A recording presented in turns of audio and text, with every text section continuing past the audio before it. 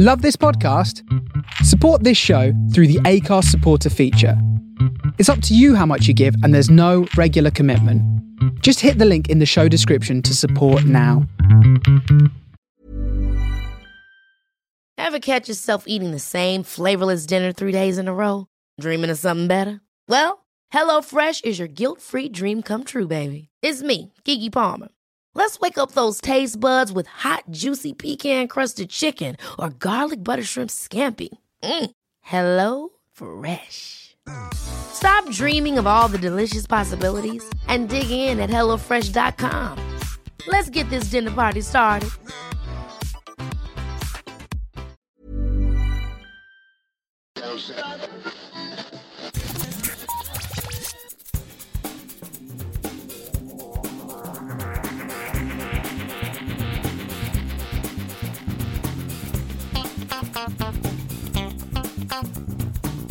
Hello and welcome to episode 272 of Geektown Radio. I'm back this week with Daryl. How are you doing? I'm doing great. Very happy to be here. Good. It's nice to have you back on again. So, what have you been up to the last few weeks other than being locked at home?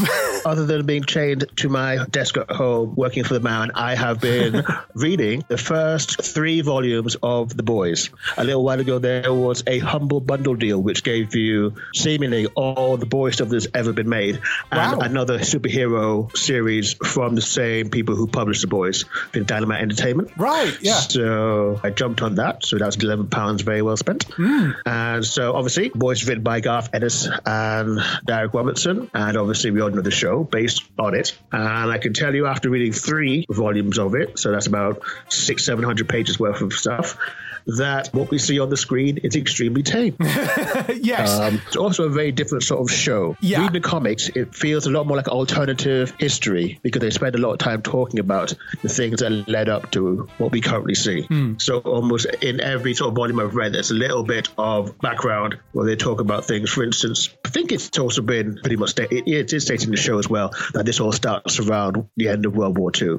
But they talk about in the comics how they use comics to sell the idea of superheroes to the populace, right? So that they're less scared of them, and also as pretty much propaganda to sort of blind them to what superheroes really are like, because obviously they're just people like everyone else and they have their own issues. But yeah, there's a lot of really dark, messed up stuff in there, and a fair amount of questionable use of homophobic terms as well, which obviously quite make it into the show. Yes, yeah. So it's pretty interesting. Yeah. So I think there's like 10 normal volumes, and then there's some extra ones, which I don't know if they're collected or if they're like separate stories. So I have to report back at another time, tell you the rest of it. Yeah. But also, another thing is that in the comics, Huey is Scottish and likable, as opposed to the show. I don't mind Huey on the show. Yeah, but yes. So like he still has that sort of do-gooder aspect and thinking everyone could be saved, but he's a lot more active in doing stuff. Yeah. In going after doing what and trying to make a difference. Whereas I feel like on TV, Huey's sort of more of a standing still sort of thing. Yeah, I know what you mean. I have read the first volume of it, and I mean, it is brutal, the comic books.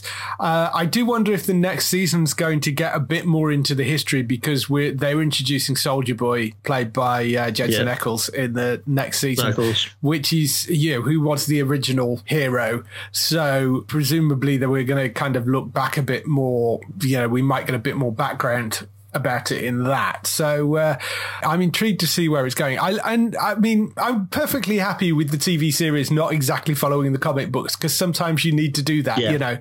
They're different mediums, and there are things that you can get away with in a comic book that you really can't even on streaming services. There are certain things that you just can't do, and I think wouldn't be acceptable. So they've done a great job with the TV series. It's good in its own right, but the books are amazing as well. And another interesting thing is just about the nature of Compound V. Because in the comics, they have a specially modified version that they can give to the boys. Yes. Which basically makes them super strong and, fairly resilient to damage. Not quite superheroes, but more than capable of fighting them in a one-on-one situation. I do wonder I wonder if that's going to get introduced at some point, because because, the whole V storyline didn't really kind of come to fruition until the end of season 1. And they sort of did the same thing they did with Preacher, really. I mean, that season 1 of Preacher was... Oh, God, Preacher, because you got the same producers behind it. And season 1 of Preacher was almost a prequel to the first book.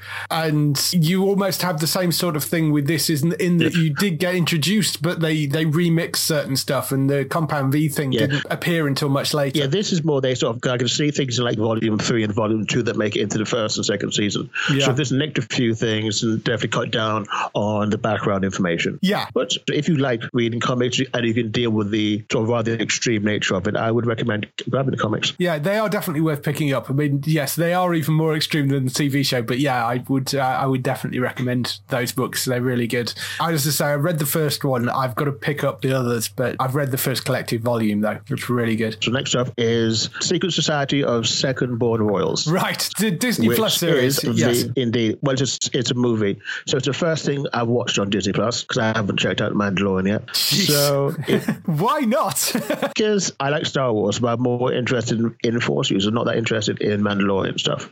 Brilliant. I think I eventually get round to it, but I'll have to see. I can't say it's at the top of my to-be watch pile. Wow. But it stars Peyton Elizabeth Lee from Andy Mack, which is a well-known Disney show. Yeah. Which got Skylar Ashton in it from the Pitch Perfect films. A very well-known Canadian actor, Greg Bick, who appears in lots of stuff. Most notably for me would be in Bitten, which is a Canadian series about werewolves, which starred Lara Vandervoort from Smallville. And also Elodie Young, who you might remember from Daredevil and The Defenders. Yes. So basically, it's a pretty simple premise. The idea is that every second-born royal, so the person who won't become king or queen, when they hit an unspecified teenage age, they develop a special superpower. And at that point, they are then inducted into this secret organization where they go around, they're trained, and then they go around dealing with threats against their various kingdoms. So that's what we did. Awesome. Oh, I have to go check that out. So we follow Andy, who plays Princess Sam, and she's always been rebellious, not interested in being royal. At the beginning of it, we see her with her best friend staging an anti-royal street performance before the cops come to break it up. So it's just her learning about that and also about some things from her family's past. Right. Fun film. It really works. I hope it gets a sequel. Yeah. It's very well done. You just watch it through. It has some interesting things that happen in terms of plot developments. It doesn't immediately go for love interest stuff. It just tells an engaging story. Okay, cool. I'd seen the name of it. I hadn't really kind of looked into it at all. But yeah, I saw it up on IMDb on the front trailer thing like 4 or 5 months ago, whenever it did before. I definitely want to see that. Looks like something that's going to justify me having paid a full year's worth of subscription to watch Disney Plus. Yeah, I'll have to check that out. Oh, it's got Niles Finch in it as well, who plays one of the younger kids in This Is Us as well. Uh-huh. That's one I might go and check out then. It's on Disney Plus. So. I think you should. Yeah. So something else I decided to watch. There's been much ado about Amazon's remake of Utopia. Yes. So the original is also on Amazon, so I watched that.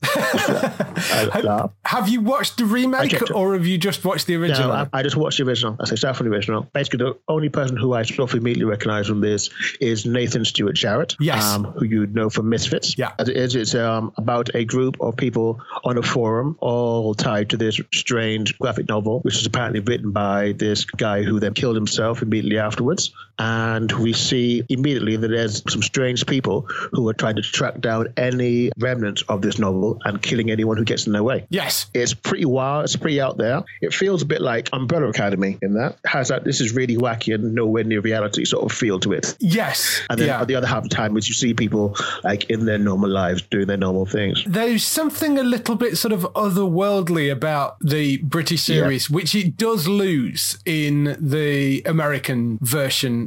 It's interesting. The reviews of the American version generally seems to have been hated in the UK and loved in the US. Yeah. I actually was okay with the American version. It is, I don't want to say dumbed down, but it does lose some of the sparkle, some of the strangeness to it. There is its own sort of strangeness on the US version, but things like the cinematography isn't quite as stylized. It's lost some of that sort of sheen to it, that kind of ethereal weirdness sheen to it. It's that's kind of gone a bit in I the also American feel like, version. I feel like when you're going back to say 2012, especially in British TV. We used to make stuff that was a lot more wacky then, whereas now I think everything's a little bit too paint by numbers. So it was always going to suffer from that, keeping things on the rail and taking out the crazy stuff to it. Yeah. I mean, I just watched the pilot and that was fun, engaging. I feel like I probably would get through this and maybe check out the American one in a couple of months just to see how they compare. But I'm liking the show so far. It's pretty valid, pretty messed up, but interesting characters. So that's something I always need. Realistic seeming people with real motivations. That's keeping me watching. It's an interesting setup, and the setup is similar on both shows. It's not identical, but they've updated it a bit for the American version. But the setup is basically the similar idea in that a group of people that have never really met in real life end up meeting over this comic book, and they are trying to acquire it, and you end up getting involved in this massive conspiracy. I mean, the basic premise is sort of the same, and the characterizations are somewhat similar on some of the characters, but they've also changed a number of them in the American version as well. I thought they did a reasonable job with the American version, and it was different enough for you to be able to enjoy both, I think.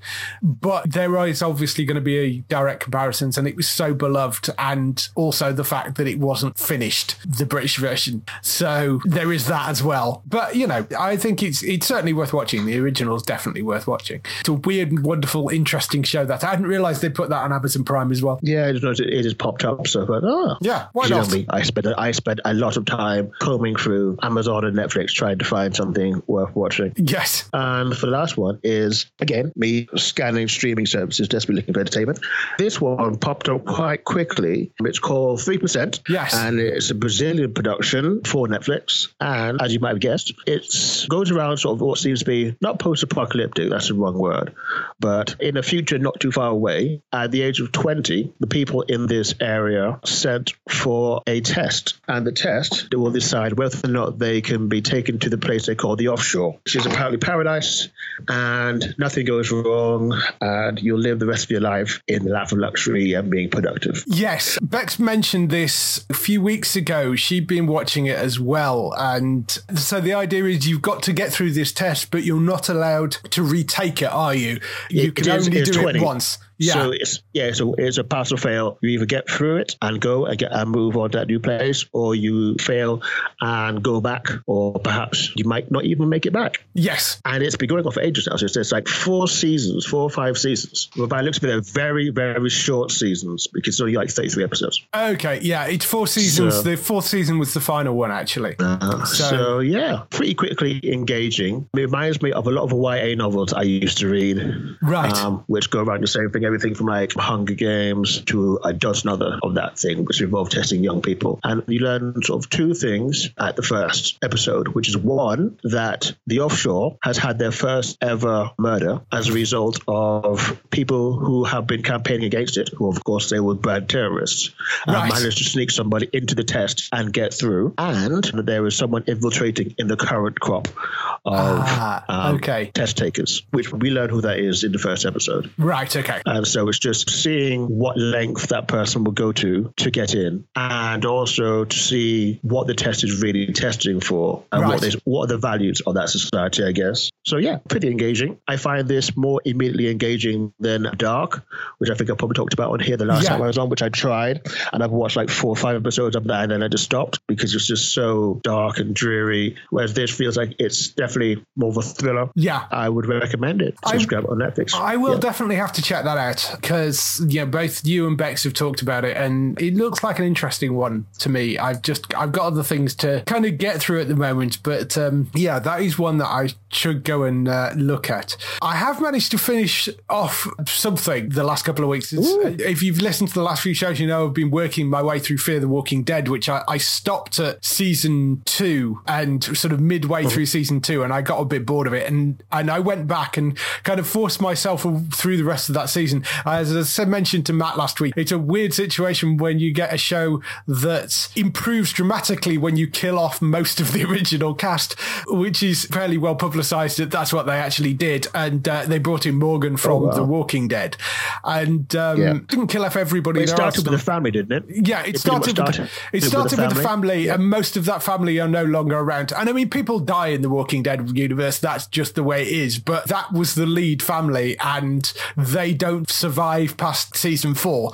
But the show gets massively better at season 4 as well, because it introduces Morgan, and it's not just the introduction of Morgan, it's the introduction of a whole new cast of characters that are just better written, better defined. It has a new central premise, which is this group of people that Morgan brings together that are determined to go out and help people. Oh. They have a sort of mission. So it almost becomes the kind of A-Team, but in the Walking Dead universe in some respects, because it's this sort of group of people that have this network that they are trying to sort of set up and go out each week and help people. As a premise, it's nice because it has a central premise it can actually hang something on, rather than just be another bunch of survivors in a Walking Dead universe, which is sort of what it was originally.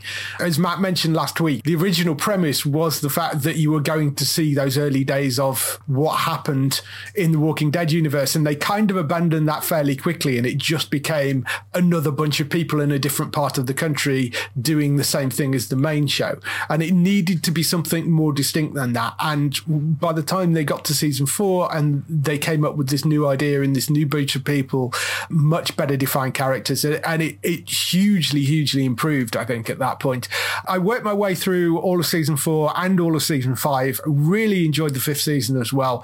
So much so that when I finished season 5, it popped up on Amazon that the 6th season was on there available to buy for like 20 quid for the whole season. So I thought, oh, stuff it, I'll just buy the 6th season then, because it is going out in the UK on AMC, and then it will come onto Amazon Prime eventually, but they're releasing the episodes next day on normal Amazon Video, and if you pay 20 quid you can buy them to get them next day. And I was really into it at that point, so I was kind of disappointed that it finished, and I saw the first episode of season 6 pop up, and I was like, 20 quid for 16 episodes, yeah, okay, I'll do that.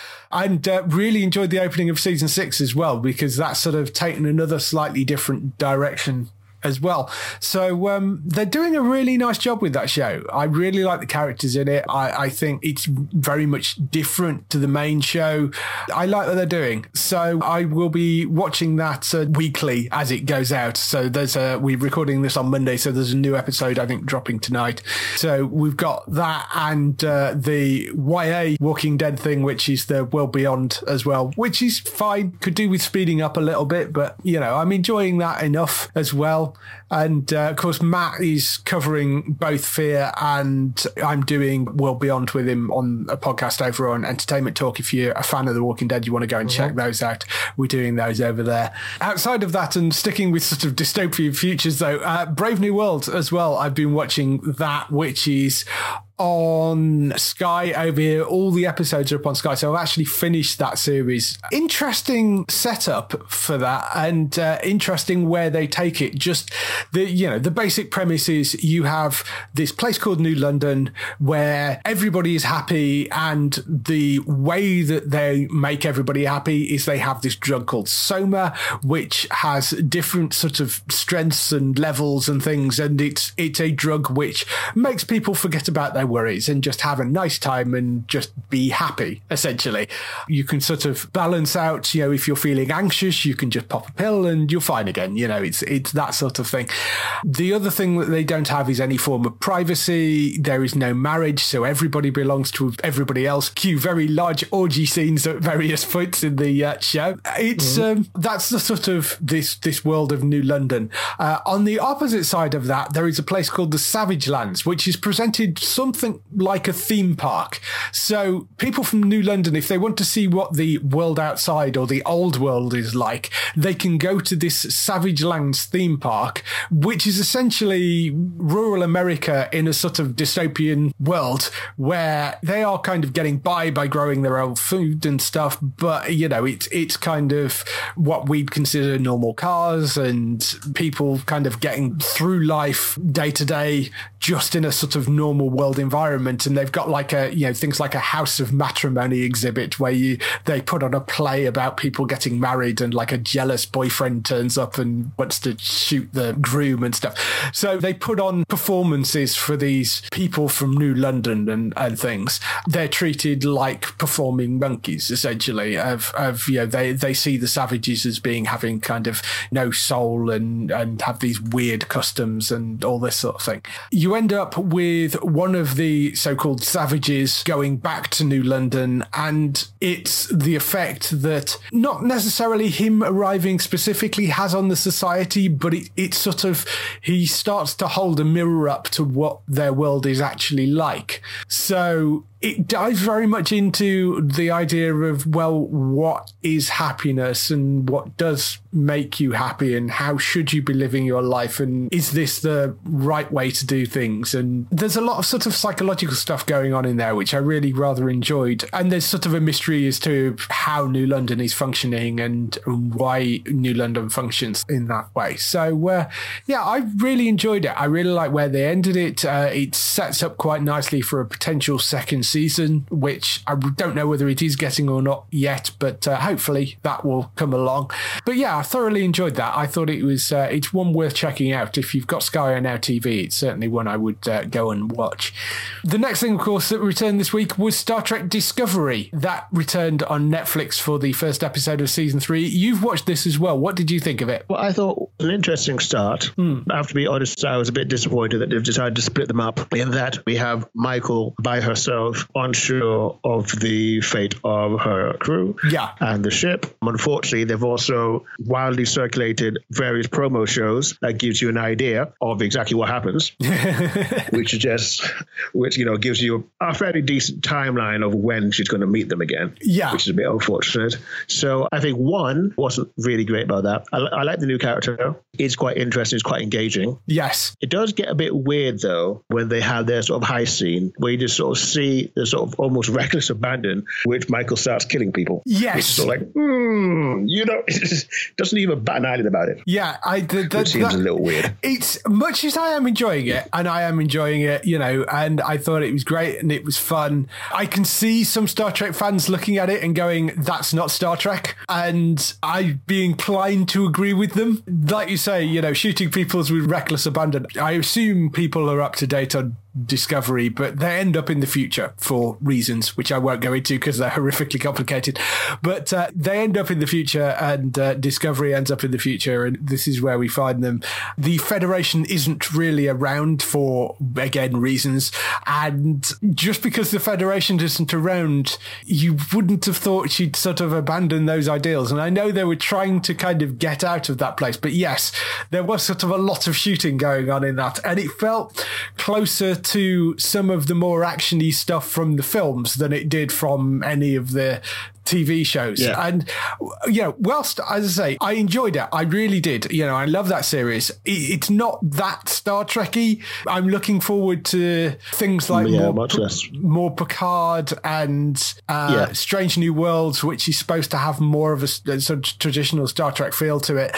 I'm fine that Discovery exists as a thing, and I'm enjoying it, and I think it's an interesting addition to the whole canon, but I would like to see a bit more of, I want to see something like Strange New Worlds as well, which is something which is more a traditional episodic type, visiting Strange New Worlds and traditional, what the Orville did so well, basically, But I like where they're going with it. I think it's a shame that they didn't release the first 2 episodes together, because it is a 2-part of that first one. Oh, is it? Oh, yeah. I didn't know that. Yes. If you actually look at the title, it is actually whatever it's called, part 1. So I suspect the second part will be looking at it from the other side. I suspect the second part of it will be the Discovery side of things. I mean, I don't know that for a fact, but I rather suspect that's where they're going with it, and we'll meet them together. So I don't know why they didn't release them both at once, but I'm interested to see where it goes. And as you say, they have kind of spoilt a few things with some of the trailers and stuff they've put out, if you can get some idea of the timeline from the trailers. But I'm looking forward to seeing more of it, and I'm glad to have it back. More Star Trek's always fine by me. So that's been good so far. Just lost a bit of its Star Trekkiness. I think. I mean, did you ever watch the short treks? I have watched some of the short treks. I think it's Aldous Hodge and the ship. To me, that feels a lot more Star Trek-y. And the one where we meet the Queen. Yes. Now that's Star Trek, but it seems that sort of feel goes out the window when we get into the actual episodes. And I wonder how many people do actually watch the treks. The second season of the short treks haven't actually aired over here, I don't think. Nobody's picked them up. Yeah, I haven't seen them. I just remember the first ones, which I quite liked. But I do say the same thing that you said there. It's not very Star Trek. It's something that a friend of my cousin, who's a real Star Trek fan, who's really into it. Honestly, I think the mere presence of Star Trek Discovery in the world angers him. Because he just feels it's sort of strayed so far away from what Star Trek is. Yeah, and the earlier episodes, less so, but certainly where they are now, I do rather agree with them on that. You know, as I say, I am a fan of Star Trek. I have been for many, many years since I was a small child. But I'm okay with this existing in the universe as a thing. I just would like to see some of the more traditional stuff as well.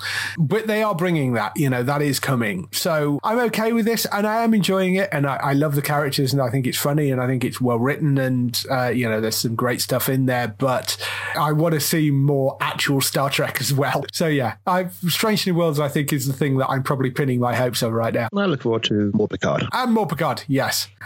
So that's all the stuff we've been doing this week. Let's move on to some TV and film news.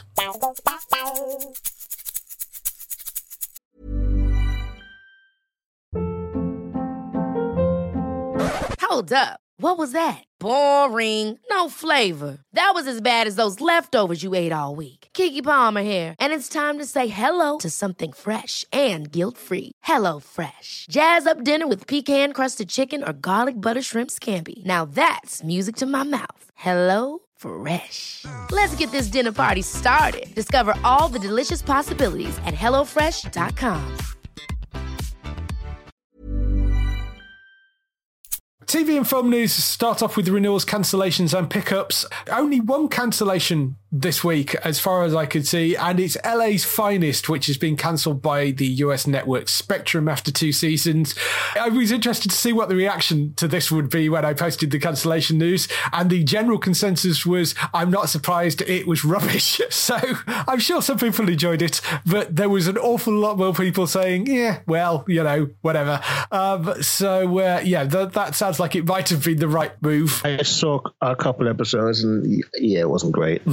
It was sort of derivative of every other buddy cop procedural. Right. I feel like with those two leads, they could have done so much more. Yeah, because it was Jessica Alba and Gabriella Union, wasn't it, in the leads? And, you know, so they're both great actors, and then you would have thought there would be more from that. But, so that's gone after 2 seasons. Renewals, Black Monday has been renewed for a 3rd season, which is the Don Cheadle 80s comedy. That's dark comedy. That is being renewed for a 3rd season.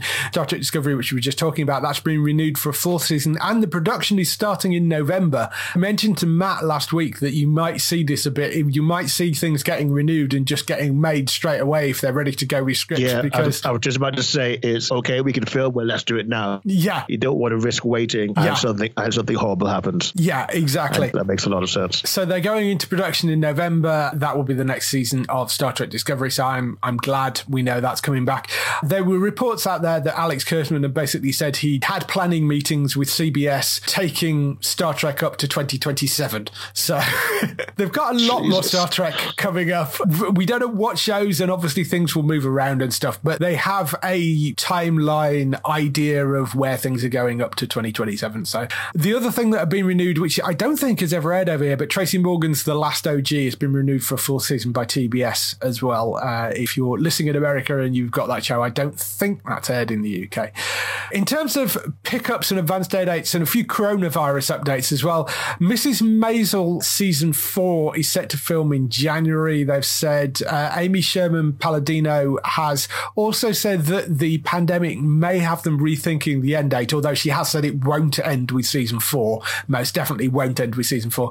She has said that shooting the season is going to be more of a challenge this year, and I think this year is going to tell us a lot about the show's future. Maisel was created as a certain kind of show. It's very big big and outdoorsy. It needs space and energy. It's not a show that exists in a small pocket. So she's basically saying that filming this season, what they can and can't do this season may dictate where they decide to end it, because they have an end point in mind for the show.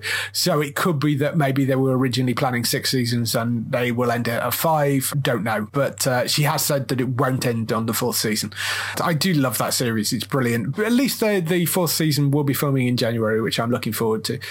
The Gilded Age, which is HBO's period drama from Julian Fellowes, the man behind Downton Abbey, that had production paused for 2 days after 2 members tested positive for coronavirus. They are now back filming again. So I just thought that was interesting. You've had a few reports of things being shut down. The Little Mix thing for BBC was shut down for a bit as well, I think. So it sounds like the dramas are managing to get back to shooting fairly quickly. It's slightly more difficult if you're a live show, I guess. But so there's that. And Grey's Anatomy, The Good Doctor and The Resident have all confirmed that when they return, they're going to have coronavirus storylines, because, of course, they're all medical dramas, so they are acknowledging that the coronavirus exists. I don't know, what are your thoughts on this? Do you want shows, particularly these sort of things which are procedurals, do you want them to be referencing real world events like the coronavirus? Or Black Lives Matter is the other big thing as well, because they were saying Brooklyn Nine-Nine basically said they had scripts written and ended up throwing them all out to start again after that. And I mean, that's a comedy rather than, because after the protests, there were certain things that they felt they needed to approach in a different way. And a lot of the other cop shows, I think, are looking at what they're doing in similar ways as well. So, I mean, I don't know what your thoughts are on this. Do you want to see the real life reflected in it? I don't know. I can see it makes sense for those medical dramas to deal with COVID stuff. I think without a doubt, we're going to have SVU deal with Black Lives Matter stuff. Probably, They've yes. never been shy about approaching racial stuff, like shooting an unarmed black kid in a chase. So I think they'll probably deal with that. I don't think I necessarily want the non-medical deal with COVID, because that just seems unnecessarily distracting. Yeah, I mean, it's tricky. I mean, in some cases it might help. I mean, if you've got something like 911 where it covers, fire and police and medical, if it's a show, medical, so makes sense. Yeah, if it's a show like that. Plus, I think with some of them, actually, I mean, it's also an excuse to allow all the cast to wear masks on screen if you're setting in present day. It's a little more difficult if you're a period drama, of course, or something like that, but you can't really reference it then. But certainly if you're setting it in present day, it does sort of make a certain amount of sense, because it means that you can have everybody in masks on screen and it makes it safer to shoot. So there is a certain amount of that, I guess. But I don't know. It's because it's such a world event, I sort of feel like you do have to reference it to a certain point.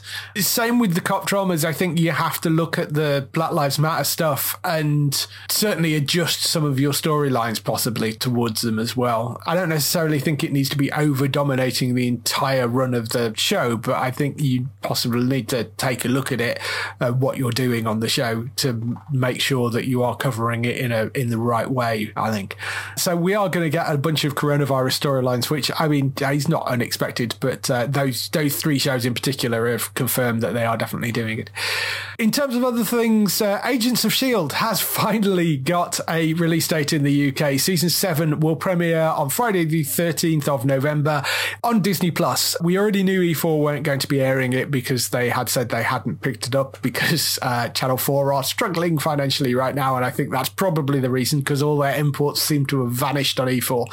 So, oh dear. Yeah, I think that was part of the budgetary cut, because all the imports seem to have disappeared, which is why we're seeing them buy older shows. I mean, they have just announced today that they've picked up One Tree Hill and The West Wing to go on all 4, and they bought Buffy and they bought Angel, because those sorts of things are popular shows, and there are going to be a big audience that hasn't seen them because they haven't been available necessarily on an open platform for a very long time. So they're using them to sort of pad things out, and they're going to be cheaper buy-ins than buying the bigger American imports that like things like Agents of S.H.I.E.L.D. The 100, we don't know either way. They haven't actually said, but that's still not shown up yet, and I'm not holding my breath. So, I mean, it's unfortunate that these things are on their final season, but I suspect it's a monetary issue. with Channel 4. We know that Channel 4 had to cut their budgets an awful lot. They cut like 300 million or something off their programming budget. They are trying to sort of work that back now, but that's delayed or stopped them picking up certain things. I think that appears to be the reason. But, you know, with Agents of S.H.I.E.L.D., it is obviously an ABC show, which means it belongs to Disney, and they'd already got the other 6 seasons on Disney Plus. So they've now going to be airing the 7th exclusively on there. It may come to Amazon at some point afterwards, but at the moment it's going to be on there, and that's on the Friday the 13th of November. What's slightly annoying about that is they're releasing it weekly rather than dumping the whole thing as a box set. You can't like binge through it on a free trial. You'd have to wait until it was all dropped on there. So that's slightly sneaky of them. But I mean, I get it. They obviously want to have people sign up and use the service. So yeah, but they are releasing it weekly, which is, I think the first 3 episodes are going out and then everything else is going to be weekly. Netflix have released some first look images for Bridgerton, which is the first series from Shonda Rhimes' Shondaland since she signed exclusively with Netflix. And that's premiering on Christmas Day, apparently. So it's Shonda Rhimes does period drama, which looks like it could be quite interesting. And Shonda Rhimes, of course, the person behind things like Grey's Anatomy and Station 19 and How to Get Away with Murder and a whole bunch of other of those big American dramas. All her new stuff is coming out on Netflix. But yeah, she went for a period drama as the first thing, which I thought was an interesting kind of right turn for Shonda Rhimes. But, you know, there is some images out for that now. I'm sure that usually means there's a trailer coming soon. So that could be one to watch out for. Do you watch any of the Shondaland shows? I used to watch Scandal. That was my yes, sort that's of the Shonda one. Only one. And I stopped watching probably before the last season. Right. I think, because it got a little bit too crazy. Yes, as they tend to do, those shows. Max as well has now got a premiere date. You might remember Max. It was the show about a former boy band member that is trying to get his career back together to impress his ex-girlfriend, who is a supermodel. They aired 1 episode of it on E4, and then the pandemic hit and didn't really find an audience, so they pulled it off air again. I think it aired in America then. One of the streaming services bought it and aired it in America, and now they're putting it back on Channel 4. So 29th of October at 10 p.m. that is arriving on Channel 4. They've picked that up to put back on here. The whole series will be available to stream and download for free on All 4 following the transmission of the first episode on Thursday the 29th of October as well. So if you saw the first episode on E4 a while ago and liked it, you'll now be able to watch the rest of it. Blind Spot has 5th and final season has got a premiere date as well. That's coming on the 28th of October on Sky Witness at 9 p.m, so keep an eye out for that. And a couple of other little bits of information. Ratched, which is the Netflix Ryan Murphy series based around One Flew Over the Cuckoo's Nest, apparently had 48 million people watch that in the first 28 days, making it the largest original for the streaming service in 2020, which is, I mean, 48 million people. That's insane. That is pretty crazy. I still haven't actually gone around to watch it yet because I'm not massively into horror stuff, and I know there's a lot of horror things in there, so I haven't actually started watching it yet. But I that's a ridiculous amount of, and it's got great reviews as well. So clearly, if you like that sort of thing, you definitely want to keep an eye out for. The other thing this week, the West Wing reunion, which has recently gone out in the US, we still haven't got a UK air date for it, but Richard Schiff, who played Toby on the series, did say to all the UK folk and others around the world, HBO Max have relayed to me that they are working on finding a way for you all to see this special. So it's an original cast of the West Wing getting back together to film. It's an episode from season 3, which was based around elections, and it's to promote the importance of voting and that sort of thing, because that was sort of the central theme of the episode.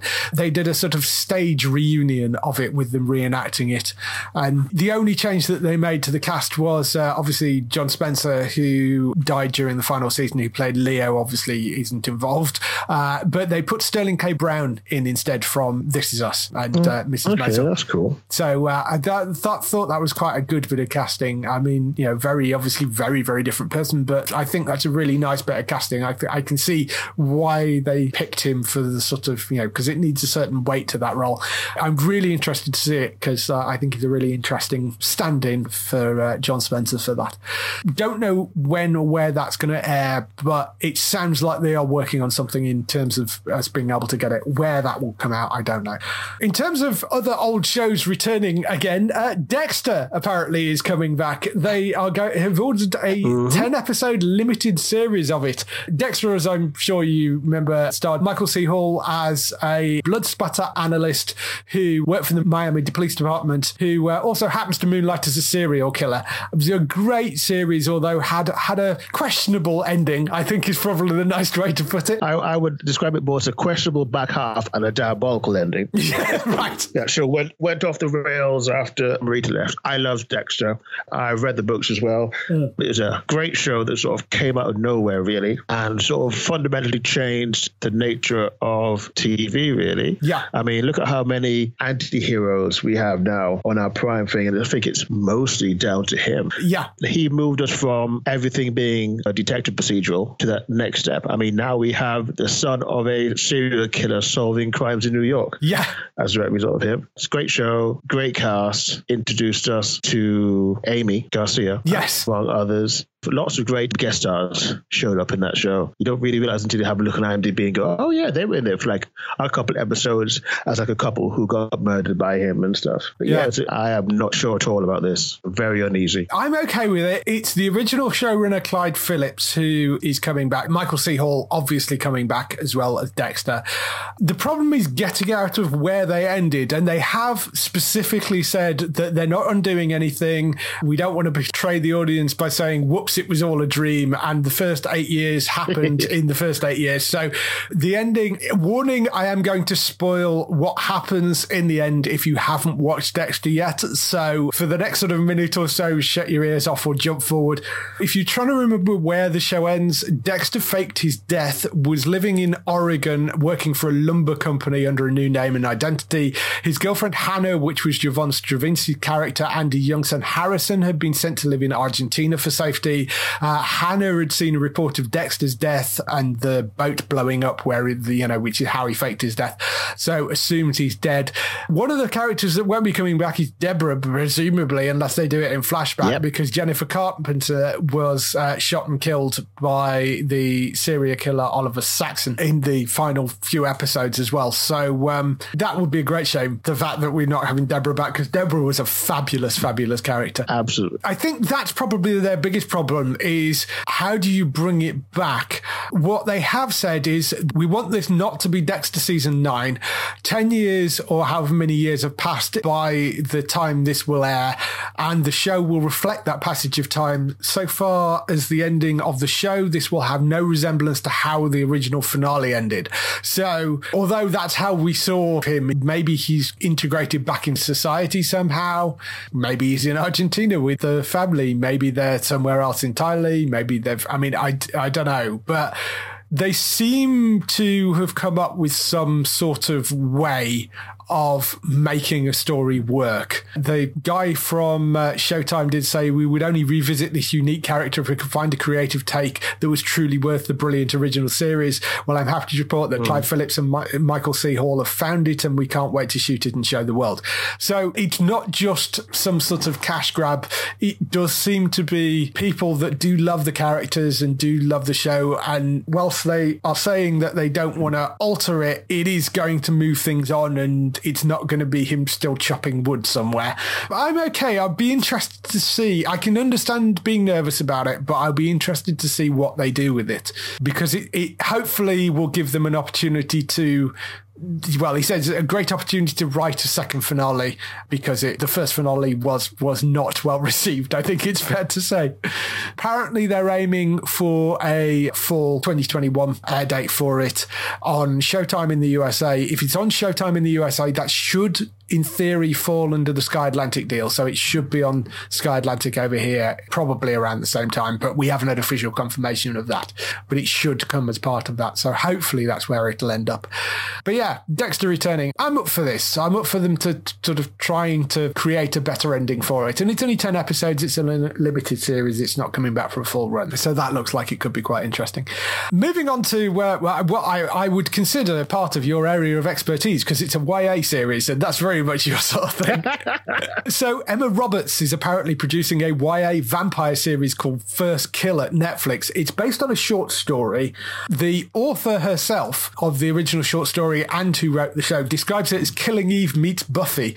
It follows a teenage vampire called Juliet who has come to a point where she needs to make her first kill and take her place amongst a powerful vampire family. In picking her target, she sets her sights on a new girl in town named Canilope. However, much to Juliet's surprise, Canilope is a vampire hunter from a family of celebrated slayers. Both find the other won't be so easy to kill and unfortunately way too easy to fall for. That's the setup for it. And it really does sound like Killing Eve meets Buffy, I mean, from that description. It's 8 episode series. They're 1 hour long. It's written and exec produced by Victoria Schwab, who is the person that wrote the original short story as well. It's going to have Felicia D. Henderson as exec producer, and he's also writing some episodes as well, who's previously worked on Fringe and Gossip Girl and The Punisher. She's also serving as showrunner. Emma Roberts is producing the series through Bellatrix Productions, which is their production company. Thoughts? It's Calliope. That's the name of the vampire. Calliope. Sorry. Right. Okay. So, I will take your word for it. I've read one of V. Schwab's books. I think it might have been another YA. Not quite my style, but she is extremely popular. It seems like it could be interesting. I wonder about the fact that if it's a short story, I wonder about what they're going to do to elongate it. Netflix have I guess a 50-50 sort of record on book to Netflix things at the moment, because I can remember October Faction died a death and a few others. Cursed doesn't seem to be coming back. No, certainly had no news I feel this is probably a better chance than those two if they get it right. Yeah, I mean, I think probably in the casting will help a lot as well, so we'll have to see. Yes, the casting I think will be very crucial to it. I mean, the idea of Killing Eve meets Buffy, I think in that sort of setup, that really is what it sounds like. I mean, you know, the sort of vampire hunter thing. I quite like it. The other thing she's written are Vicious, the Shades of Grey series, and This Savage Song, apparently the other ones. I read one which is about superpowers, and I can't remember what that was about. Okay. Oh, that is Vicious. Yeah, Vicious is the one about superpowers. Yeah. I'm kind of interested by this. I'd like to watch it. I worry about whether or not, when you deal with Netflix, you have to worry constantly about whether or not it's going to get cancelled. Well, yes, that is always a problem with Netflix, and most things don't last past 2 or 3 seasons anyway, so they might not have to stretch it out all that much. But yeah, I mean, it's interesting premise, and it's been a while since we've had, I'm trying to think what the last vampire-y thing was. I mean, you've still got things like the original spin-off running in the US, which has never actually aired over here. I'm still surprised that's never been picked up over here. But there aren't that many vampire things around right now. Although they were working on a reboot of Buffy, weren't they? Yeah, that's gone a bit quiet. So I guess the only thing going on right now would be Legacies, I guess. Yes, Legacies. I can't really think of anything else vampire related. Well, unless you consider What We Do in the Shadows, but that's a very different beast. CW are still trying to get that Lost Boys thing off the ground. But oh yeah, I remember that. Yeah. Yeah. So there are things floating around, but we'll have to wait and see. And the last one is another kind of YA thing, so should be up your street. It's Amazon have ordered I Know What You Did Last Summer TV series, apparently, which is an interesting area for Amazon to get involved in, because they don't do, I mean, they did Alex Rider, I guess, but they don't do that many YA things. Based on the original 1973 novel, along, I'm sure, with a certain amount of the 1997 film, which was also very loosely based on the book. Basic premise is the same, though. Group of teenagers cause a fatal accident driving home from being out partying. A year later, they get stalked by a mysterious killer who leaves a note saying, I know what you did last summer. And that's the setup for it. And it's the same setup that was used in the book and everything else. The series is coming from Sarah Goodman, who previously served as writer and exec producer on Gossip Girl, along with working on things like Preacher and Outsiders. It's from Sony Pictures Television. Can you see this working as a TV series? I mean, I guess because it's got that. I could see it working, because we have previous examples, it's like, I think Scream more than worked for a season. Yeah. Unfortunately, didn't go past that. But I think that was probably more on the fact that MTV has a lot of problems with scripted shows. Yeah. It could work. I can remember there was also another MTV show, was it Crush or something like that, where Victoria Justice, starring role, went well. So I think it's perfectly possible to convert a silly YA slasher show film into a TV show. It means you have a slightly larger cast to slice and dice. And as long as you can keep people guessing and a reasonably engaging storyline, I think it works pretty well. Something like this isn't a million miles away from something like Outer Banks.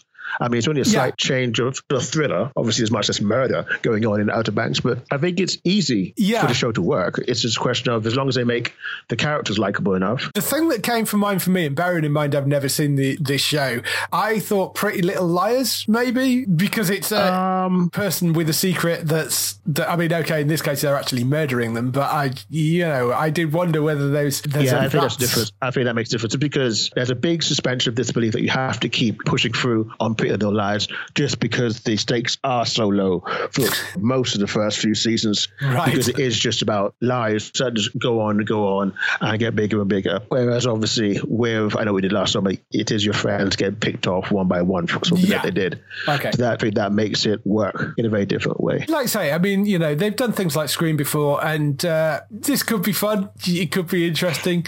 Amazon seems to do pretty well with their ordered shows. I can't think of one that was just like, you looked at and went, oh, this is awful. So no reason to doubt them now. No. So the only other YA thing I can think they've done recently was Alex Rider, and I thought they did a brilliant job with that. Yeah. It didn't feel like it was purely aimed at a teen audience or anything like that. It felt like a really solidly written drama, that. So if I'm up for them having a go at this could be quite interesting.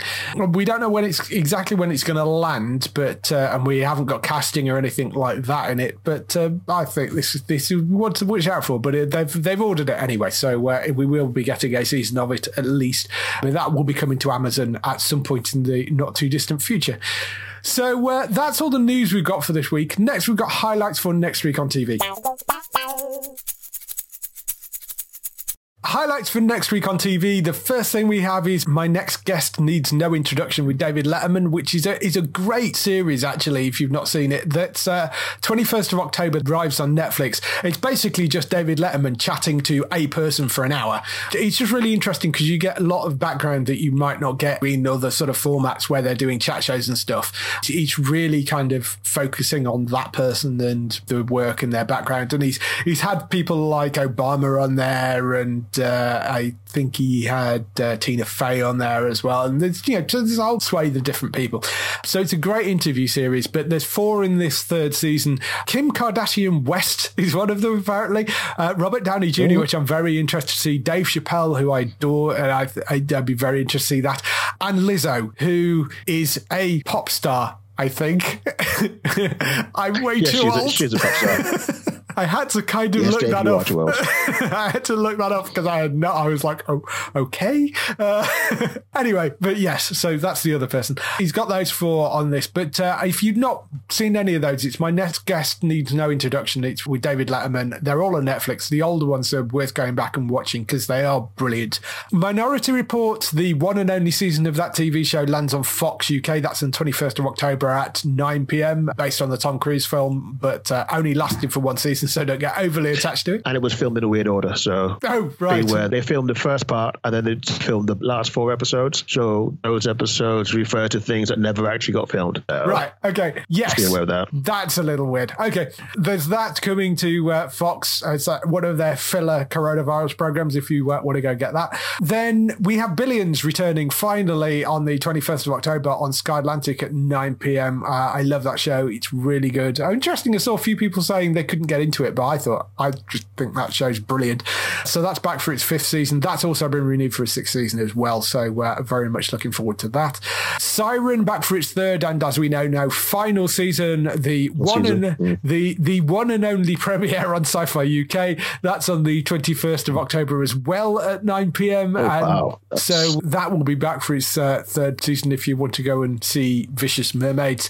You, Me, Her, the 5th and final season of that coming on the 22nd of October to Netflix. Also on Netflix, we have The Alienist, Angel of Darkness, otherwise known as Season 2. That returns on the 22nd of October. And Supernatural, Season 15, returns randomly to 4Music on the 23rd of October at 9 p.m. So to carry on my wayward son one last time. I'd be interested to see whether they're going to run this straight through or do their usual trick of sticking a massive gap in the middle of it. I hope they run it straight through. It's on 4Music for reasons. As I mentioned last week, I suspect that they were doing their usual drunk darts card game in the office and E4 lost to 4Music. I don't know why it's on 4Music. 4Music apparently is a standard def channel as well, not a high def channel, although it is going to be on all four as well, hopefully, I assume, in high def. So if you can't get 4Music, you can go and get it on all four, hopefully, and pick it up on there, and hopefully in high definition. But that's Supernatural Season 15. That's 23rd of October at 9 p.m. on 4Music and on all four. Last Leg returns for its 20th season. That's on Channel 4 on the 23rd of October at 10 p.m. I love that series. 20s, Season 1 of that comes to BBC 3, which is a semi-autobiographical series which follows an aspiring young black lesbian writer and her friends as they pursue their dreams in Los Angeles. That's coming to BBC 3 on the 25th of October. That's called 20s. The Undoing, which has been trailered and bounced around. It was going to air in April and then they shifted it because of the pandemic and then it shifted again. And but that miniseries, which has got Nicole Kidman and comes from David E. Kelly and Hugh Grant, and that is coming to Sky Atlantic on the 26th of October at 2 a.m. and then it's got another showing at like 8, 10 or 9 p.m. as well in the evening. But that comes to Sky Atlantic, and that's The Undoing. Family Guy Season 19 coming to ITV2, 26th of October at 9 p.m. Room 104 Season 3, that comes to Sky Comedy on the 27th of October. Don't have a time for that, but it's like 9 or 10 p.m. they're airing that. And that's everything from this week, unless you've got anything else you want to mention. No, that's it. I'm sure that the last time I was on here, you mentioned Room 104. Yes, well, they're running the seasons back to back, so that's probably why. Oh, okay. So they've been running them out back to back. So it's probably Season 2 I mentioned last time you were on. Okay. So that looks very familiar. Yes. I think there are 4 seasons, and we were way behind on it, and I think there were 4 seasons of it before it got canned. So they're running them out back to back. If people want to chat and converse with you, where can they find you? You can find me at Almasykineas, which is ALMASYKINNEAS on Twitter, and that's probably the best place to get in touch with me to talk obscure Amazon Prime disaster films and Arrowverse stuff occasionally. Yes. You can obviously check out some of my articles over at HollywoodNewsSource.com and my latest interview, which is on the Hollywood News Source YouTube site, and that's where I talk with the British stars of CW's Pandora show, which is a sci-fi show. Oh, cool. Ben Radcliffe and Tegan Short, who play Raylan and Matter. Nice. You can check out Season 1 of Pandora over on Amazon Prime right now. Excellent. Yes, so go check that out. For other people, of course, you can go and find Bex, who is up on twitch.tv/Trista Bytes. That's Bytes with an Y. She's streaming daily and also doing various evenings as well for lots of weird and geeky content over on there. Matt over on entertainmenttalk.org. Go and check him out. We are doing the Walking Dead podcast over on there for World Beyond, and Matt is also covering Fear as well and a host of other stuff. So go and check out all the podcasts over there. For us, of course, you can go to geektown.co.uk throughout the week and see all the latest air date information. If you've got to get in touch with your questions or comments, email us on podcast@geektown.co.uk. Leave a message on the website post. Find us at Geektown on Twitter, on Facebook at facebook.com/Geektown, on YouTube at youtube.com/Geektown, and on Instagram at Geektown UK. That is everything. We shall see you next week. Bye-bye. Bye.